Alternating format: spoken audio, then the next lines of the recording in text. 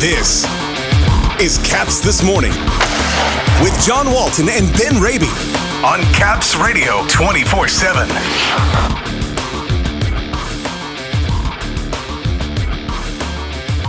It's the Capitals and the Ottawa Senators tonight here in Ontario. Some changes among the forwards ahead of tonight's tilt with the Sens, and Alan May will join us to talk about those changes and a whole lot more. Good morning, everybody. Today is Wednesday, October 18th. Welcome to Caps This Morning here on Caps Radio 24/7. Coming to you today from Canada's capital city. For the only time the Capitals will be here this season at Canadian Tire Center against the Senators.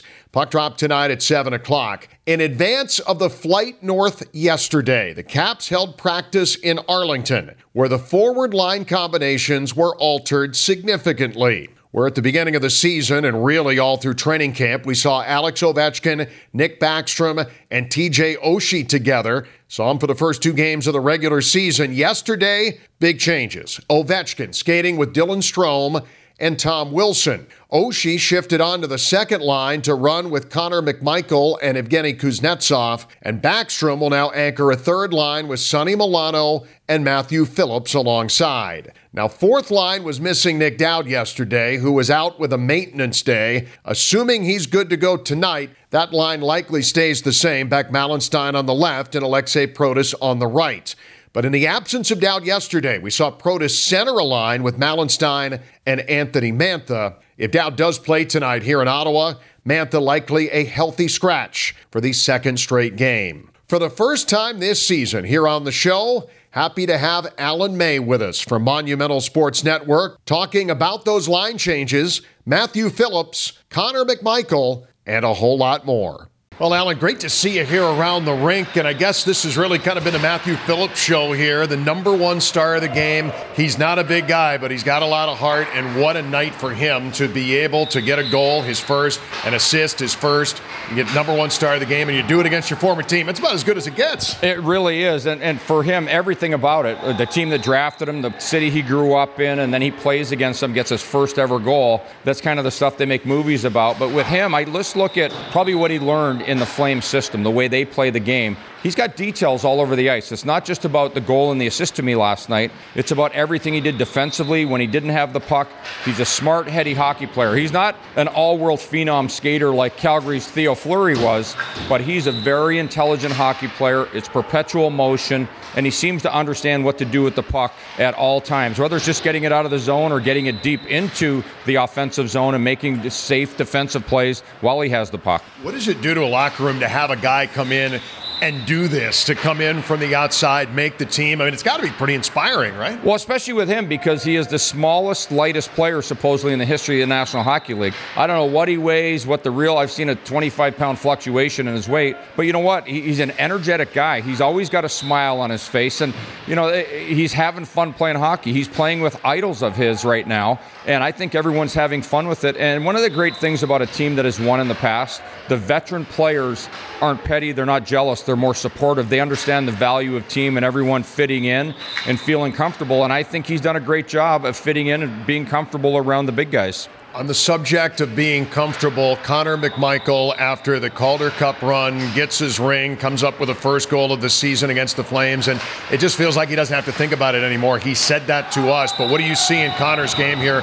Why is he a lot more ahead of where he was a year or 2 years ago? Well, it shows the value of the American Hockey League, and both you and I are veterans of the American Hockey League, and you've seen this over the years. There's been a lot of first round and second round highly touted picks who had to learn the details of the game, and a lot of them refused. They wanted to remain who they were in junior, and they didn't adapt. I think the best thing for him was getting to play all those games in Hershey last year in the regular season, and then that playoff run, learning the value of a shot block, getting pucks out of the zone, your puck battles, your back check with desperation, everything you do without the puck, how important it is, and it made him a more complete player. So when we see him walking around right now, even walking around, the way he's talking to the press, he seems a lot more grown up.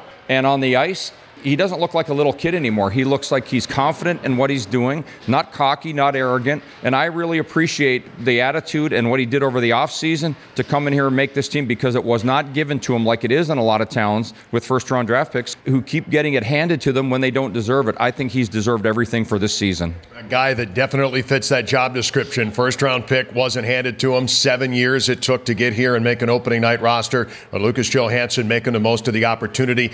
And just the bigger picture, just talking about the Calder Cup and winning under Todd Nelson and everything that went right for the Bears. And you see that through camp and now into the regular season, that these guys are different players and better because of it. Absolutely. And the confidence you gain by winning rounds in the American Hockey League, any playoff league that you play in. I look at him, though, he's kind of perfecting simple. When he got here, he was touted as an offensive guy. He moves the puck brilliantly. He keeps it simple, whether it's a 5, 10, 15, or a 60-foot pass. He puts it on the tape. It's always flat. He's got a lot of poise, but I really like his board play. And he's still got some confidence to gain at the National Hockey League level. And I'd like to see him get to play with a few different partners as far as the right-handed guys. I'd like to see how he fits in with a John Carlson. And, I think he fits in well with Jensen. Everyone fits in with TVR. He's kind of the utility knife. But Johansson, he joked around to me the other day. It took long enough when I congratulated him on the opening night roster. I said, that's who you are, man. It's part of your makeup. Perseverance is important in the game. And we've seen a lot of players take a while, and I think of one of the best Caps ever, and Jay Beagle, as far as role players. It took him forever to make the National Hockey League, and then he played here forever. So hopefully that goes that way for the young Johansson as well.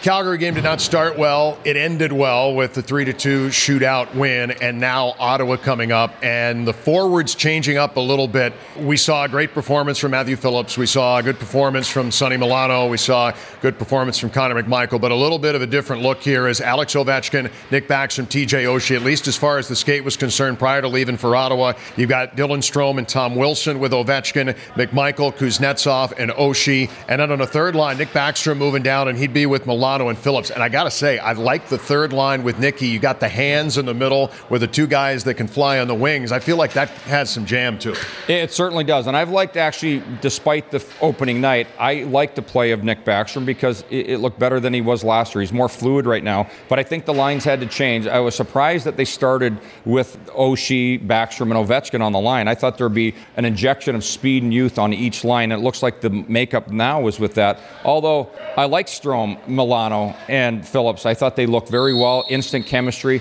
All three of them had excellent games last night, and I thought they were a positive even in the first game when it wasn't. But I think right now, regardless of the lines and the defense pairings, I remember back to Barry Trotz. He brought in everything was completely different in what the team did in every zone, stylistically, how they were going to play.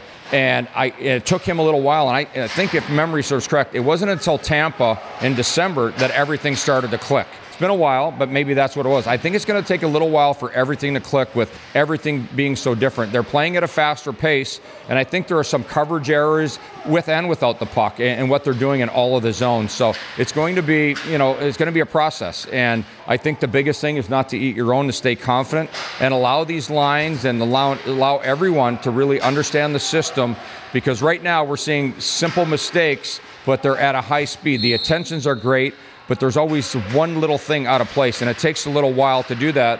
And I think if preseason was better, played at a better pace and more urgency from every single player in the National Hockey League, it wouldn't take as long to get there. But I think it's going to take them maybe the rest of this month, and they should understand, and hopefully they're still balancing it around 500 and then start to gain some momentum as we go on. Last one for you, and again, going back to the preseason, McMichael and Kuznetsov had a lot of time together there. I'm intrigued to see what they can do in Ottawa, just because McMichael playing with the most confidence he's ever had in his career. Kuznetsov got the shootout winner, kind of bring him along a little bit. And then if you got TJ over there and you've got someone who can finish, that has the potential, I think, to be a pretty good line against the Senators. Well, it's certainly, and they're going to have their hands full at the Senators. They are a quick hockey team. All their defensemen can move the puck around very well, so they're excellent on breakouts. So they're going to have to be strong defensively, and then offensively, hopefully you can take advantage of the youthfulness of all of the players. They got to be the youngest, if not one of the the bottom five or whatever how you refer to that, the youngest teams in the National Hockey League.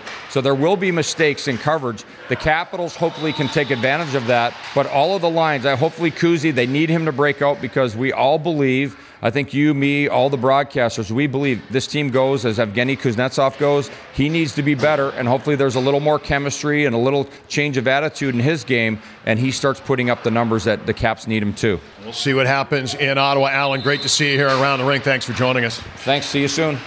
Always good to hear what Alan has to say. Catch him tonight with Alexa Landestoy on Monumental Sports Network ahead of Puck Drop. It's the Capitals and the Ottawa Senators tonight from Canadian Tire Centre in Canada, Ontario. First road game of the new season, airtime 6:45 on 106.7 The Fan, and always right here on Caps Radio 24/7.